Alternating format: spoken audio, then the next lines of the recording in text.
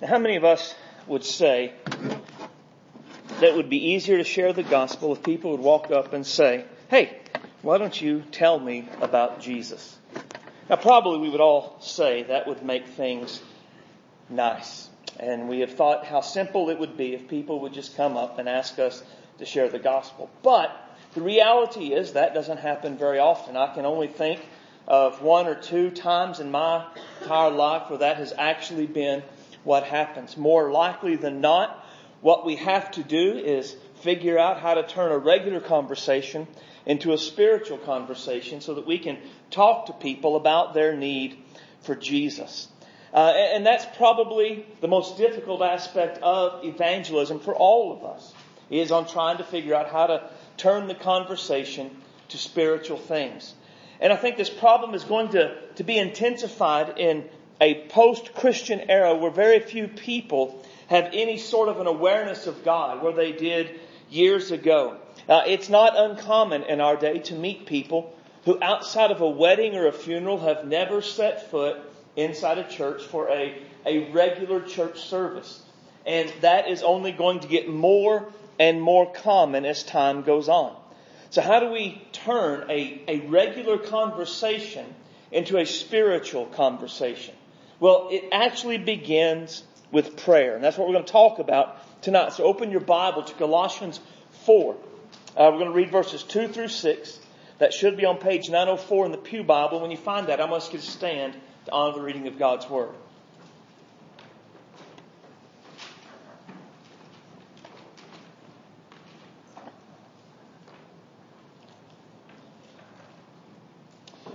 Colossians 4 and 2, Paul writes, "Continue in prayer and watching the same with thanksgiving, withal praying for us that God would open unto us a door of utterance to speak the mystery of Christ, for which I am in bonds, that I may make it manifest as I ought to speak.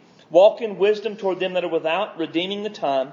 Let your speech be always with grace, seasoned with salt, that you may know how you ought to answer every man." Title of the message tonight is Prayer and Soul Winning. Let's pray.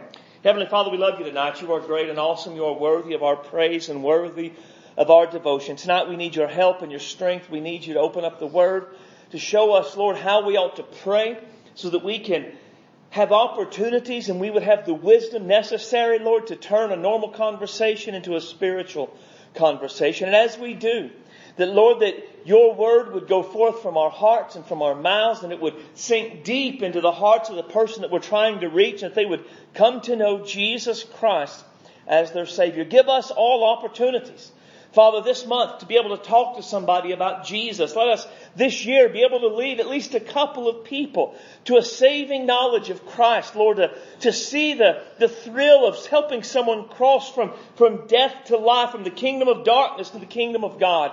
Let us be a people, Lord, that are interested in desiring to be used of you to reach our community for Christ. And let us be a people that are indeed used of you to reach our community for Christ. Have your way tonight. Fill me with your Spirit and give me clarity of thought and clarity of speech.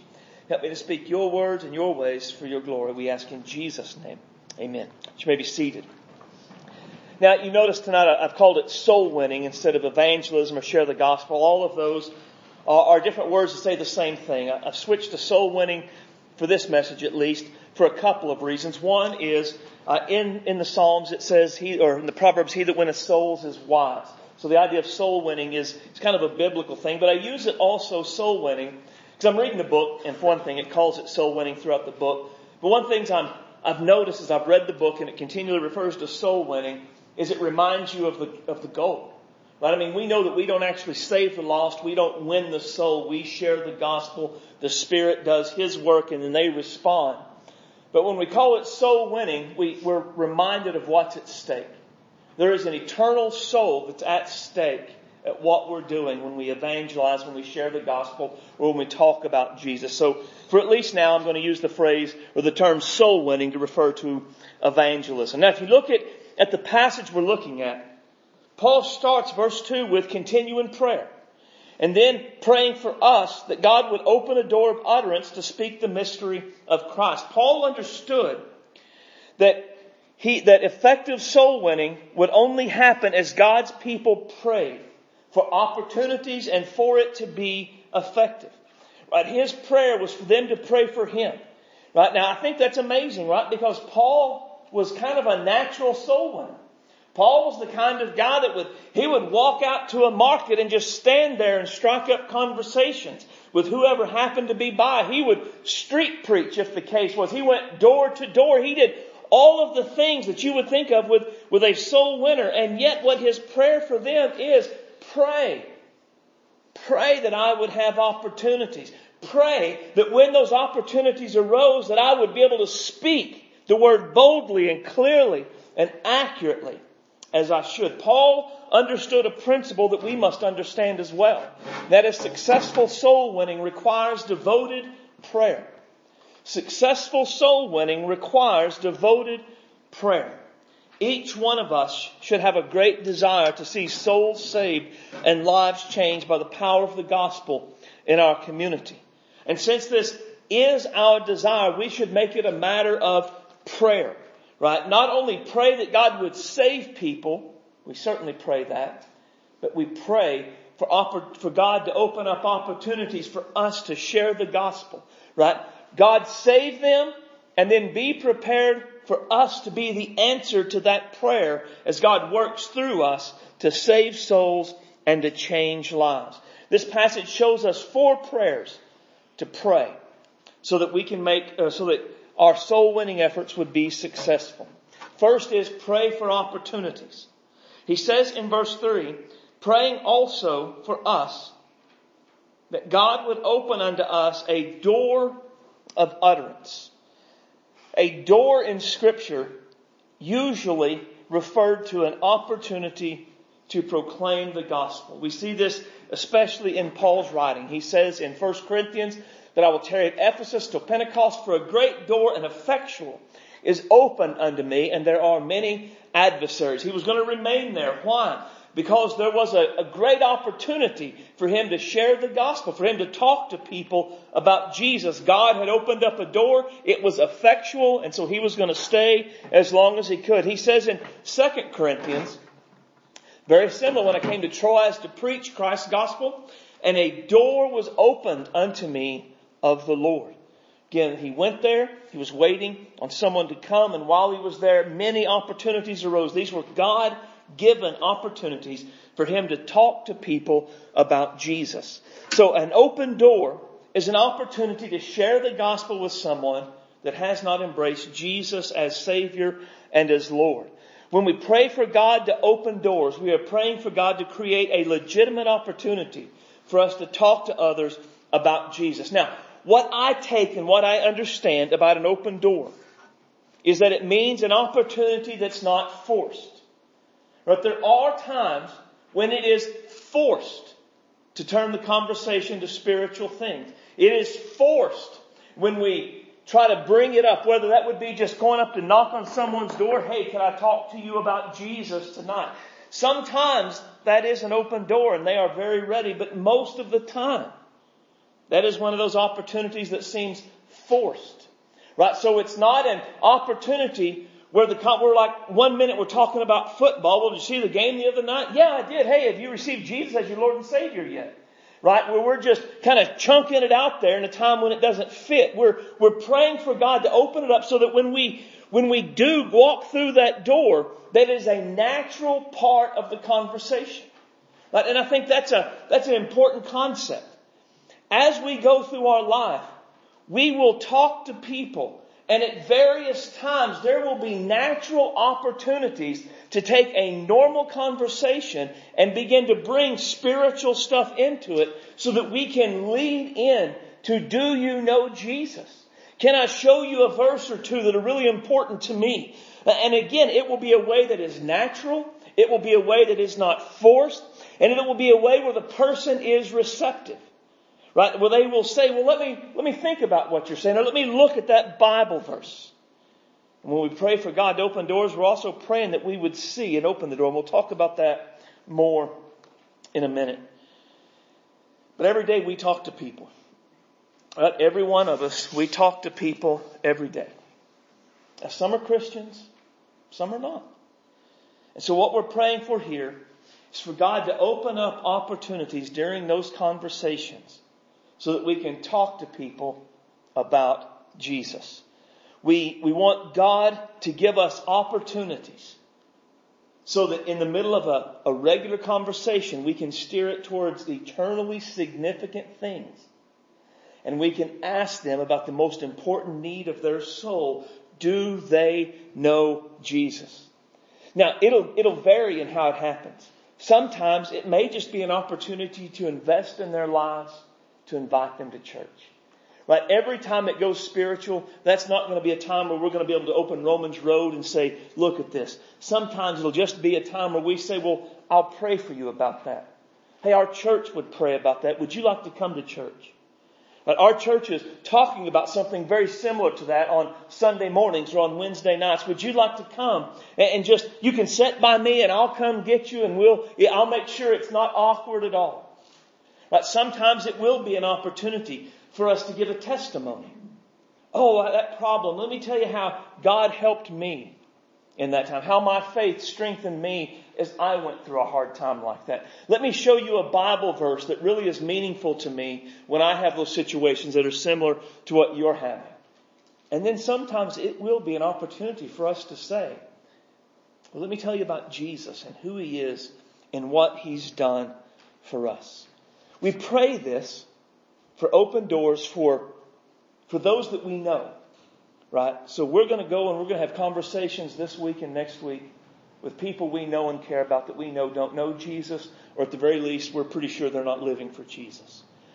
So we pray for an opportunity that in that conversation, there would be a way for me to talk to them about Christ, to talk to them about their soul, to share a Bible verse, a testimony, something with them about Jesus.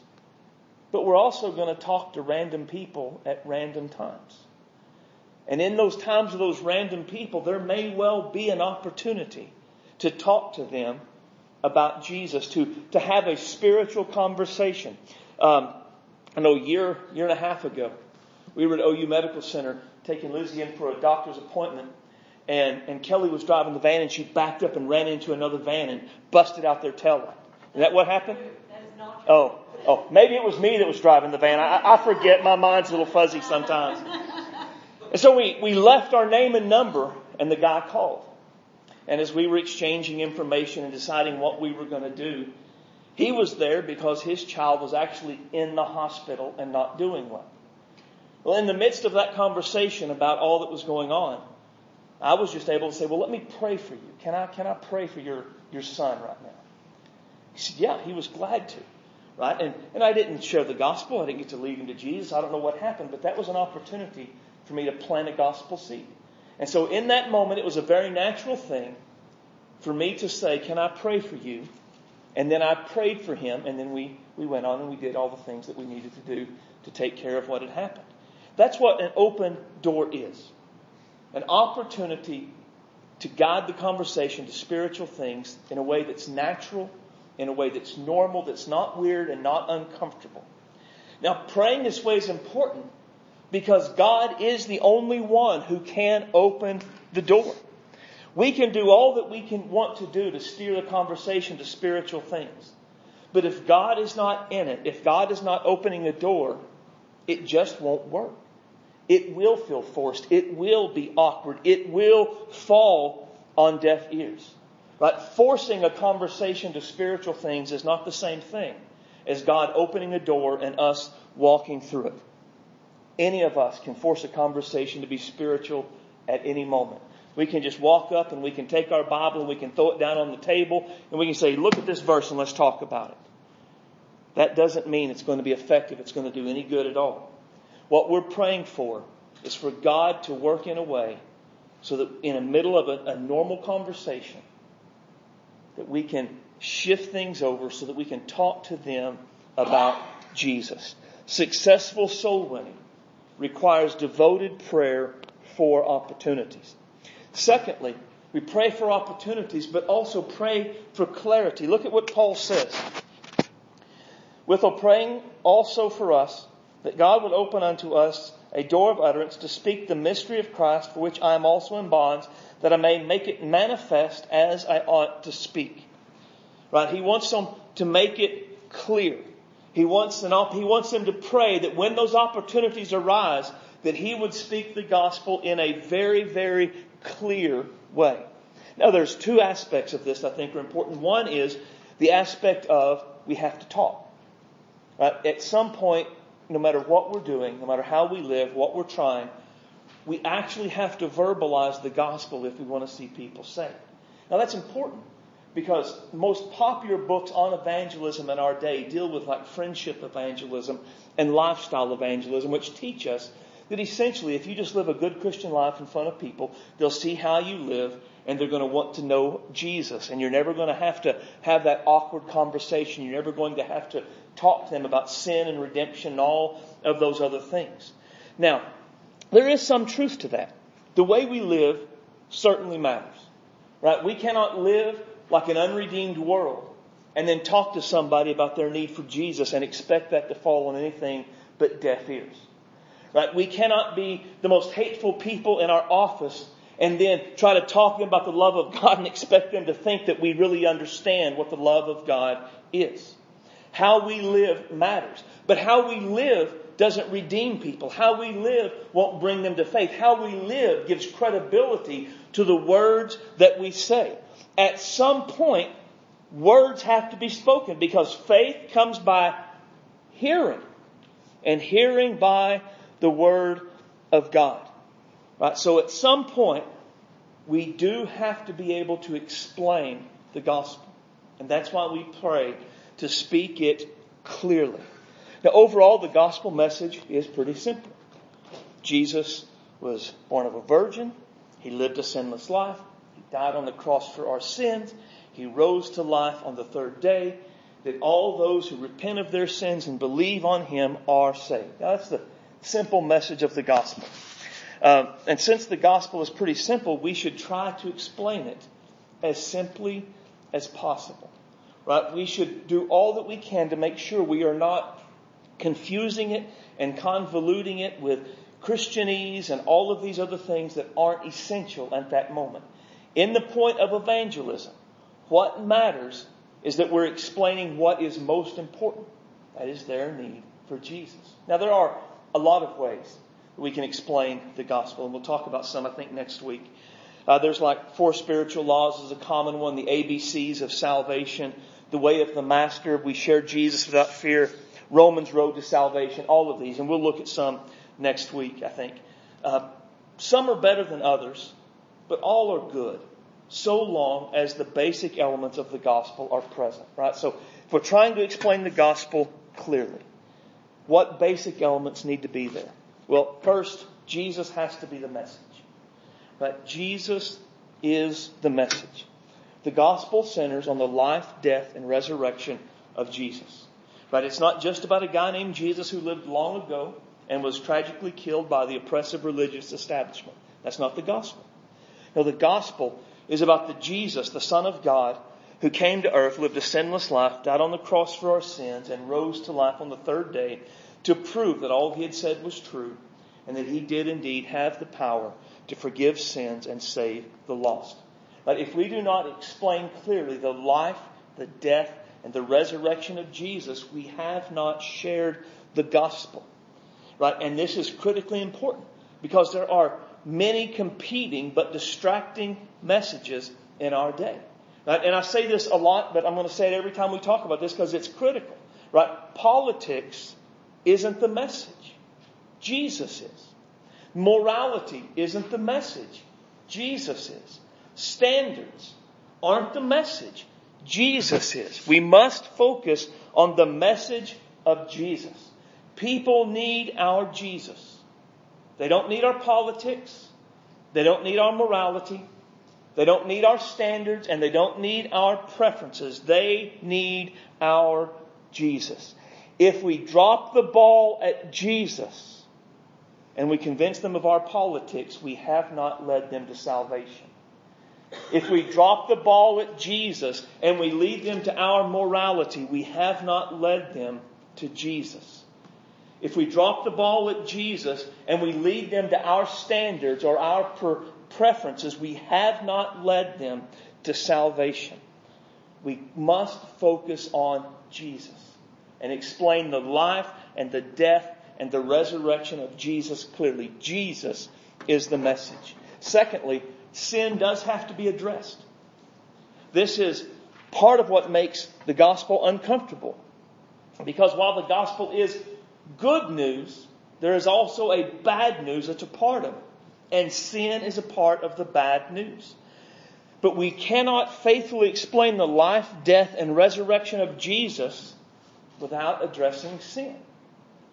Because without sin, why did Jesus die?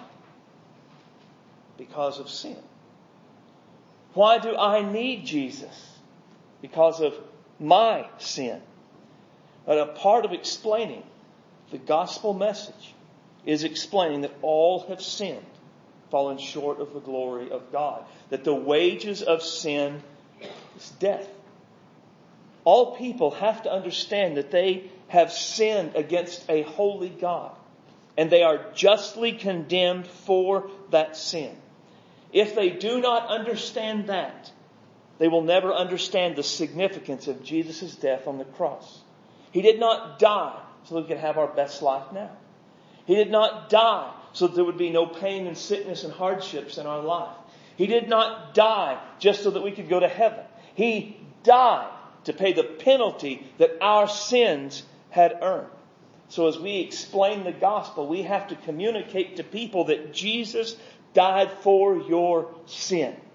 His death was because of your sin, to pay the penalty that your sin earned. It is only when people understand their guilt that they see their need for salvation. What do I need to be saved from if I'm not guilty of sinning against a holy and a righteous God? People do not understand that Jesus died for them. They do not understand the message of the gospel. If people do not believe that Jesus died for their sin, they do not believe the message of the gospel. If we have not addressed the very basics of sin, we have not shared the gospel. Thirdly, repentance is required. The most basic definition of repentance is a change of mind about God and sin that results in a change of life. Repentance recognizes that God is right about our sin, the severity of our sin, the wickedness of our sin, and our lack of righteousness. Repentance then turns to God from the sin, seeking forgiveness from God and righteousness that is found in Christ. Right? You could use, there are all kinds of ways to explain repentance. We could go the Amos route. Well, maybe it's not Amos. I think it is, though. Amos says, how can two walk together unless they're agreed? Right? Our sin is leading us in one direction. Jesus never walks in the way of our sin. He's walking in a different direction. So how do I go from walking in my sin to walking with Jesus? I have to turn to Jesus and go with Him. Right? And so I must turn from my sin, turn to Jesus, and believe that Jesus did die, that He did rise from the dead. Biblically speaking, the response the gospel demands, right? It's not come to the altar. It's not raise your hand. It is repent of your sins and believe in the Lord Jesus Christ. That is what we are leading people to. We explain Jesus, we explain sin, and then we urge them to repent of their sins and believe on the Lord Jesus Christ. One of the reasons God has us where we are is so that we can interact with people who are not yet part of His kingdom. God's eternal plan is to use ordinary people like us to take the message of the gospel to a lost and a dying world. And we don't do any good when we cloud the message with convoluted issues. We don't do any good when we replace the message with the competing messages. We don't do any good if we neglect Jesus, if we neglect sin, or the biblical response to the gospel. So that's why we have to study, but we also have to pray. So pray. Successful soul winning requires devoted prayer for clarity. So we pray for opportunities, pray for clarity. Thirdly, pray for wisdom. Paul says in verse 5, walk in wisdom toward them that are without, redeeming the time. Those who are without are those who are without Christ, those who are outside the kingdom.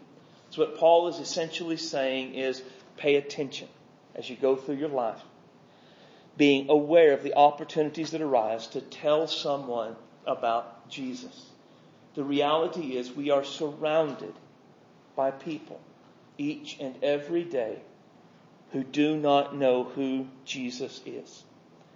We have conversations with people each and every day who do not know Jesus as their Savior and Lord.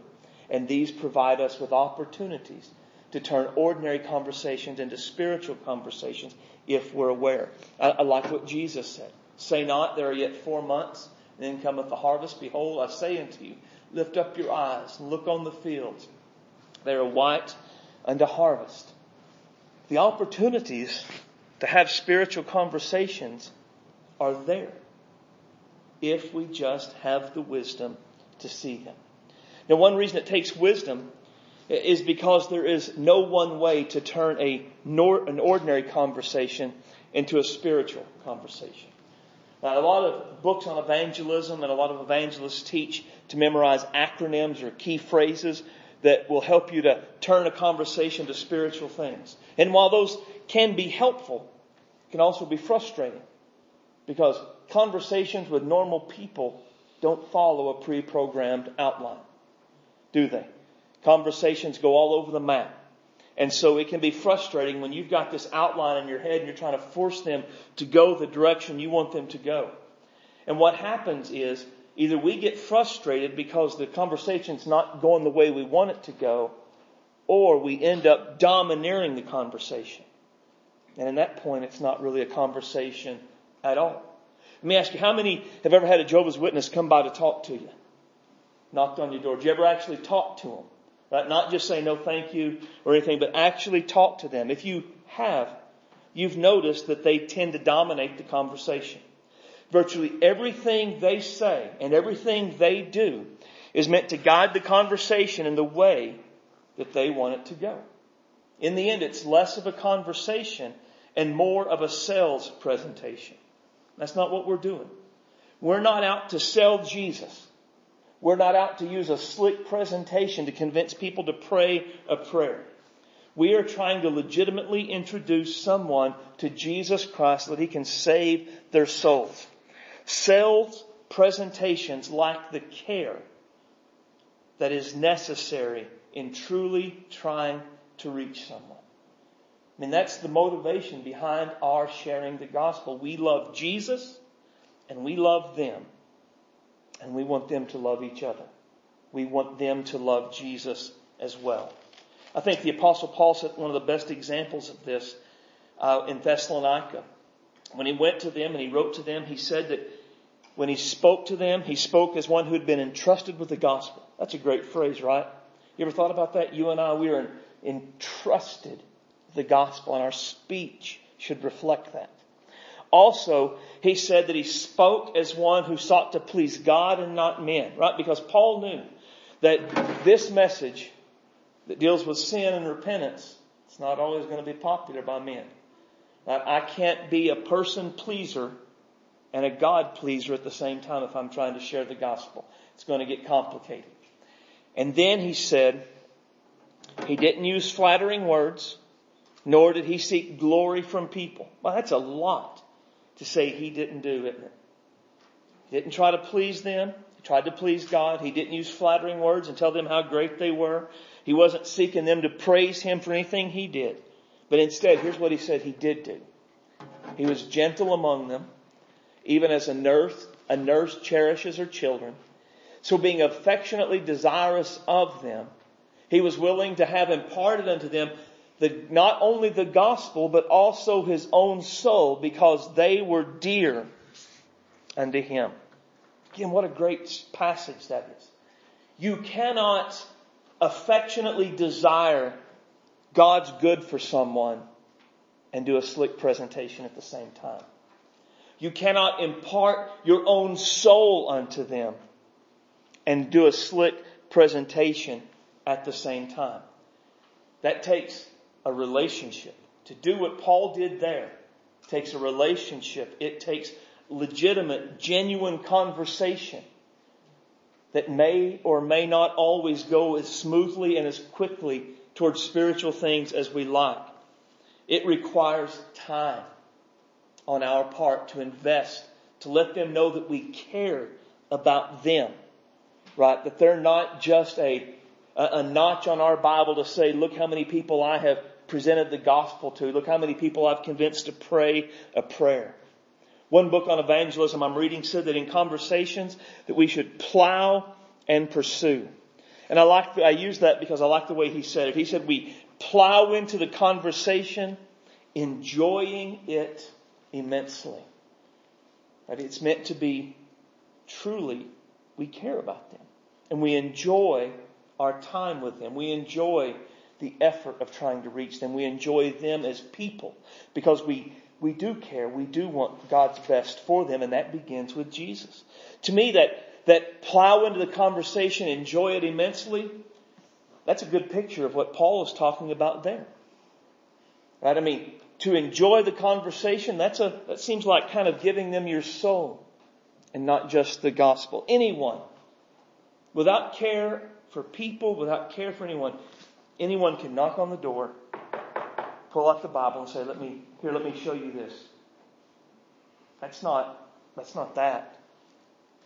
It takes time. It takes effort. It takes a diligence. It takes an awareness of the opportunities that are around us in these conversations. And as the conversation goes on, what we do is we listen for statements from them that may be used as some sort of a spiritual lead-in. Do they mention anxiety? Well, if so, the Bible talks about that, doesn't it? Do they mention a lack of peace? Well, the Bible talks about that. Do they mention fear of the future? The Bible talks about that. Fear in general. The Bible talks about that. A general unhappiness with life. The Bible talks about that. Do they talk about death? Fear of death. The Bible talks about that. Right? Wisdom comes in that when we hear these statements and recognize them as a lead-in to steer the conversation to spiritual things. Now keep in mind, this is a conversation with a live human being. So the conversation may go in 100 different directions. I'm sure you've had conversations with people where you said something and they didn't register it and they went on. They mention anxiety and you say, hey, the Bible talks about anxiety, that we can pray and that God will relieve our anxiety. And they don't hear, they don't pay attention, and they go on to something else. We don't then go, whoa, back over here. Right? Because we don't do that in a normal conversation. We know that the conversation may go all over the place. But we're there. We're enjoying the conversation. We're enjoying the time with the person. We're enjoying a relationship with them so that we can talk to them about Jesus. Right? Not every lead-in that we try to take is actually going to lead to a gospel presentation. And that's okay. Because we're plowing and we're pursuing, and we know that takes time. And we have to be willing to take the time necessary. Forcing the conversation will make it seem as though we see the person as a project to be fixed instead of a person to be cared for. Yes, we want them to repent of their sins and believe the gospel and be saved. But if we care about them, we want to give them ourselves and not just the gospel. And it takes wisdom to know when to push the spiritual conversation and when to let it go. What Bible verses to use in a particular situation, which ones not to use. What issues to use as a lead-in and which issues not to use as a lead-in. We need wisdom to know when to talk and when to listen and when to pray. It takes wisdom to know a closed door may open tomorrow if we don't try to kick it down and we just keep praying. Successful soul winning requires devoted prayer for wisdom. And then finally, pray for graciousness.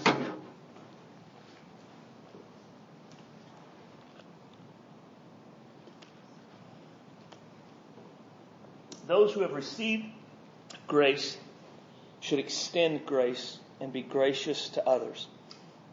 And this graciousness will be seen in this instance in our speech. Let your speech be always with grace, seasoned with salt, that you may know how you ought to answer every man.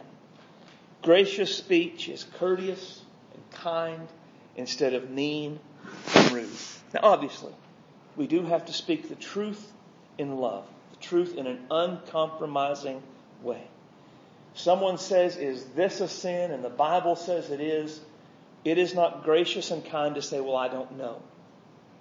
Instead, we have to say, well, that's what the Bible says. We do have to stand where Scripture stands. We cannot waffle or compromise in any way.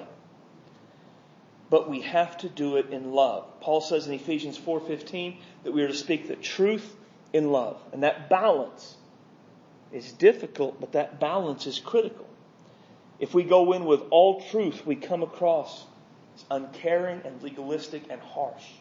If we come in with all love and no truth, we come across as waffly and a God made of Play-Doh that just wants them to be happy and they can shape Him however they want. There has to be truth. Yes, that's what the Bible says. But love. I love you and so does God in spite of whatever this is that's going on. Several examples we could use in Scripture of this. I think the best is Jesus. Think about Jesus with the woman at the well in the Gospel of John. He was very direct in dealing with her sin, wasn't he? Go get your husband. Oh, sir, I don't have a husband. You're right. You had 4. The dude you're living with now is not your husband. I mean, that's a bold, direct statement, isn't it? And yet at the same time, he was very loving in how he said he didn't put her down. He didn't come across in a self-righteous, condemning manner. He didn't tell her what a horrible human being she was. He was just very direct and yet very loving and compassionate at the same time. That's the example you and I, we are meant to follow. And there is a blueprint for this for us. Turn over to 2 Timothy 2.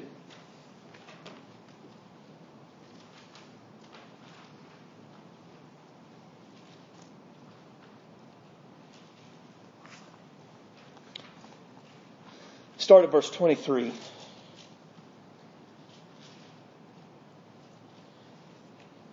But foolish and ignorant questions avoid, knowing they do gender strifes.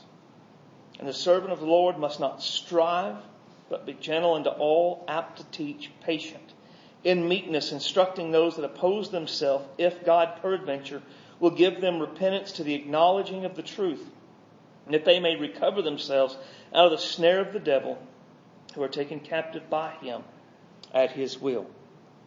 Right, it tells us the goal of engaging people. It shows us the way to engage people to achieve this goal. Right, first, notice that we're to avoid foolish and unlearned or ignorant questions because they generate strife. So whatever we do, we're not to generate strife. Or at least that's not the goal. Let me put it that way. There are any number of innocent things we can say that will generate strife in the culture the way it is today. You never know what someone's going to take offense at and kind of fly off the handle at. You can't live in fear of that. You can't always never say anything because somebody might take it the wrong way, because even your silence can be taken the wrong way and somebody can generate strife. The point is, we're not out to start strife. We don't say it just to get a rise out of them. We're not saying it to poke them, to make them angry, or to put them in their place. That's not the point of what we do. And then second, we see that in verse 25, that we're to do it in meekness, instructing those who oppose themselves. Well, verse 24 and 25. We're not to strive, but we're to be gentle, patient, and meek in all that we do. Now, all of these attitudes are important as we seek to share the gospel with people. Sometimes how we say something is as, if not more important than what we're saying. That's a huge thing to get. You can say the right thing with the wrong attitude or the wrong tone of voice and derail everything. We have to be careful to say the right truth, but we have to be careful to say it in the right way as well. Right? He says that they must be apt to teach. And the idea there, it doesn't mean that we have to be able to teach everything about everything that there is to teach. But if I'm going to engage someone with the gospel, I need to be able to explain the gospel, and I need to be able to explain it from the Bible. Right? If I'm going to say that Jesus is the only way to heaven, I'm going to need to show them in the Bible where Jesus says He's the only way to heaven. If I'm going to say that all have sinned, I'm going to need to show them where in the Bible it says all have sinned. And I'm going to need to be able to explain to them what sin is and be able to explain to them how they've sinned. If I'm going to say they must repent and they must believe, I'm going to need to be able to explain to them from the Bible where that is. It is not enough to go and say, well, that's what our church teaches, or that's what my preacher said, or that's what a book I read said. No.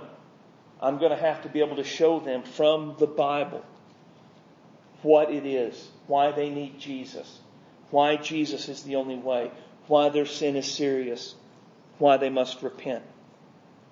It also says that we have to be patient. That's hard. Patience is difficult. But think about what we're calling on people to do. We are telling them they have sinned against a holy God. And they are guilty and they are condemned. And the only hope they have is to believe in the death and resurrection of a man who lived 2,000 years ago. And that they must forsake their sins and they must follow Him. That is a radical worldview, life-altering shift we're asking them to make. Does anyone ever really make massive changes in their lives quickly? Not usually. I mean, even think about just in the physical realm. How many people, if you go to the doctor tomorrow and he says you've got massive health issues and you have to eat tofu for the rest of your life, tofu and water and nothing else, how many of us are going to go and throw away our bacon and just buy tofu? Or are we not going to go to a doctor and say, let me get a second opinion? Right? We're not going to make even a radical shift in our eating habits based upon one man's statement. We're going to go from him to this one and maybe to a specialist and over there. And then once everybody has agreed, then we'll say, okay, I guess I'll throw away all my bacon and eat tofu and drink water for the rest of my life. What we're asking them to do is far greater than that. It's going to take time. We can't get frustrated that they don't accept after one sharing of the gospel. We have to share and be patient and give them our lives and be there and do on and on and on. And then we have to be humble. We have to be meek as we do it. Right? We need this humility because at one point or another, we've all been on the wrong side of truth. I mean, unless you were born again. At one point, you were a sinner that rejected Jesus too. At one point, somebody shared the gospel with you. And unless you received Christ the very first time you heard it, you put people off. You argued back. You resisted. You rejected. You did. I did it. Aren't you glad somebody was patient with you? And if we're glad somebody was patient with us, we should be humble enough to be patient with others. Humility, this meekness, it removes pride and self-righteousness from our attitude because we know there but by the grace of God, that's where we would be. Jesus had not intervened. We would still be arrogant. We would still be sinful. We would still be living in rejection. And that knowledge tempers everything else, makes us meek, makes us humble. And all of this leads us to the goal. Why do we engage them? We're instructing. Now notice that they oppose themselves. I love that phrase. They're in opposition to their own best interest in pushing back against the gospel. But we're doing this so that God can grant them repentance to the acknowledgement of the truth, that they can escape the snare of the devil. That's the goal. Right? We're not trying to win an argument. We're not trying to put them in their place. We're not trying to tell them what dirty sinners they are and make them feel bad. We want them to come to repentance, to know the truth, to escape the snare of the devil, put their lives in Jesus' hands and be saved. That requires graciousness in our speech. That requires us not to get irritated when they push back. That requires us not to be short with them if they're short with us. It requires us to do all sorts of things that we may not normally like to do. But the goal, the salvation of their soul, it is worth the effort. It is worth the time. It is worth what we put forth. We must be gracious in our speech. Successful soul winning requires devoted prayer for graciousness. Successful soul winning requires devoted prayer. Now that's a truth that we have to get. And what's great about this is that we can pray these requests for any number of people. We can and we should pray them for ourselves. As I go throughout my life, I should pray these for me. Pray them for one another. Hey, pray them for me. Pray them every day for me.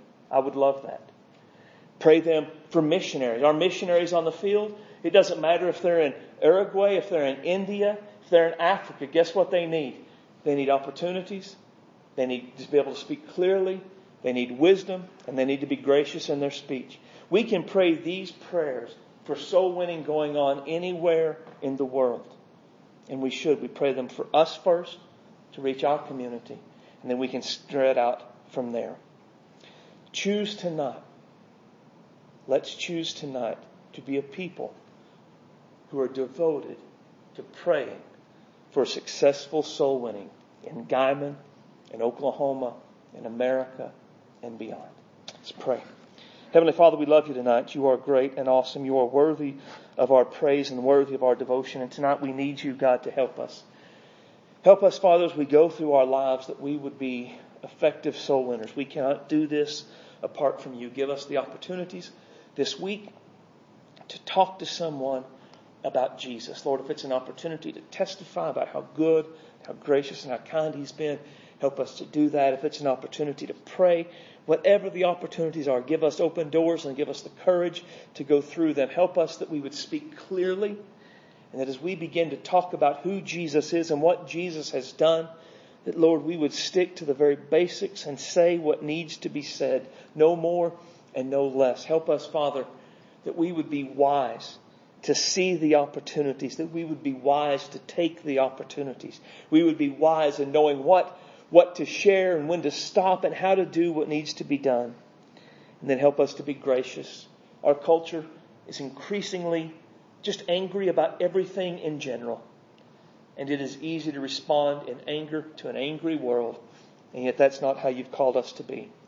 Guide us that we would be gracious all the time, but particularly as we seek to talk to others about their need for Jesus Christ. Have your way in our lives.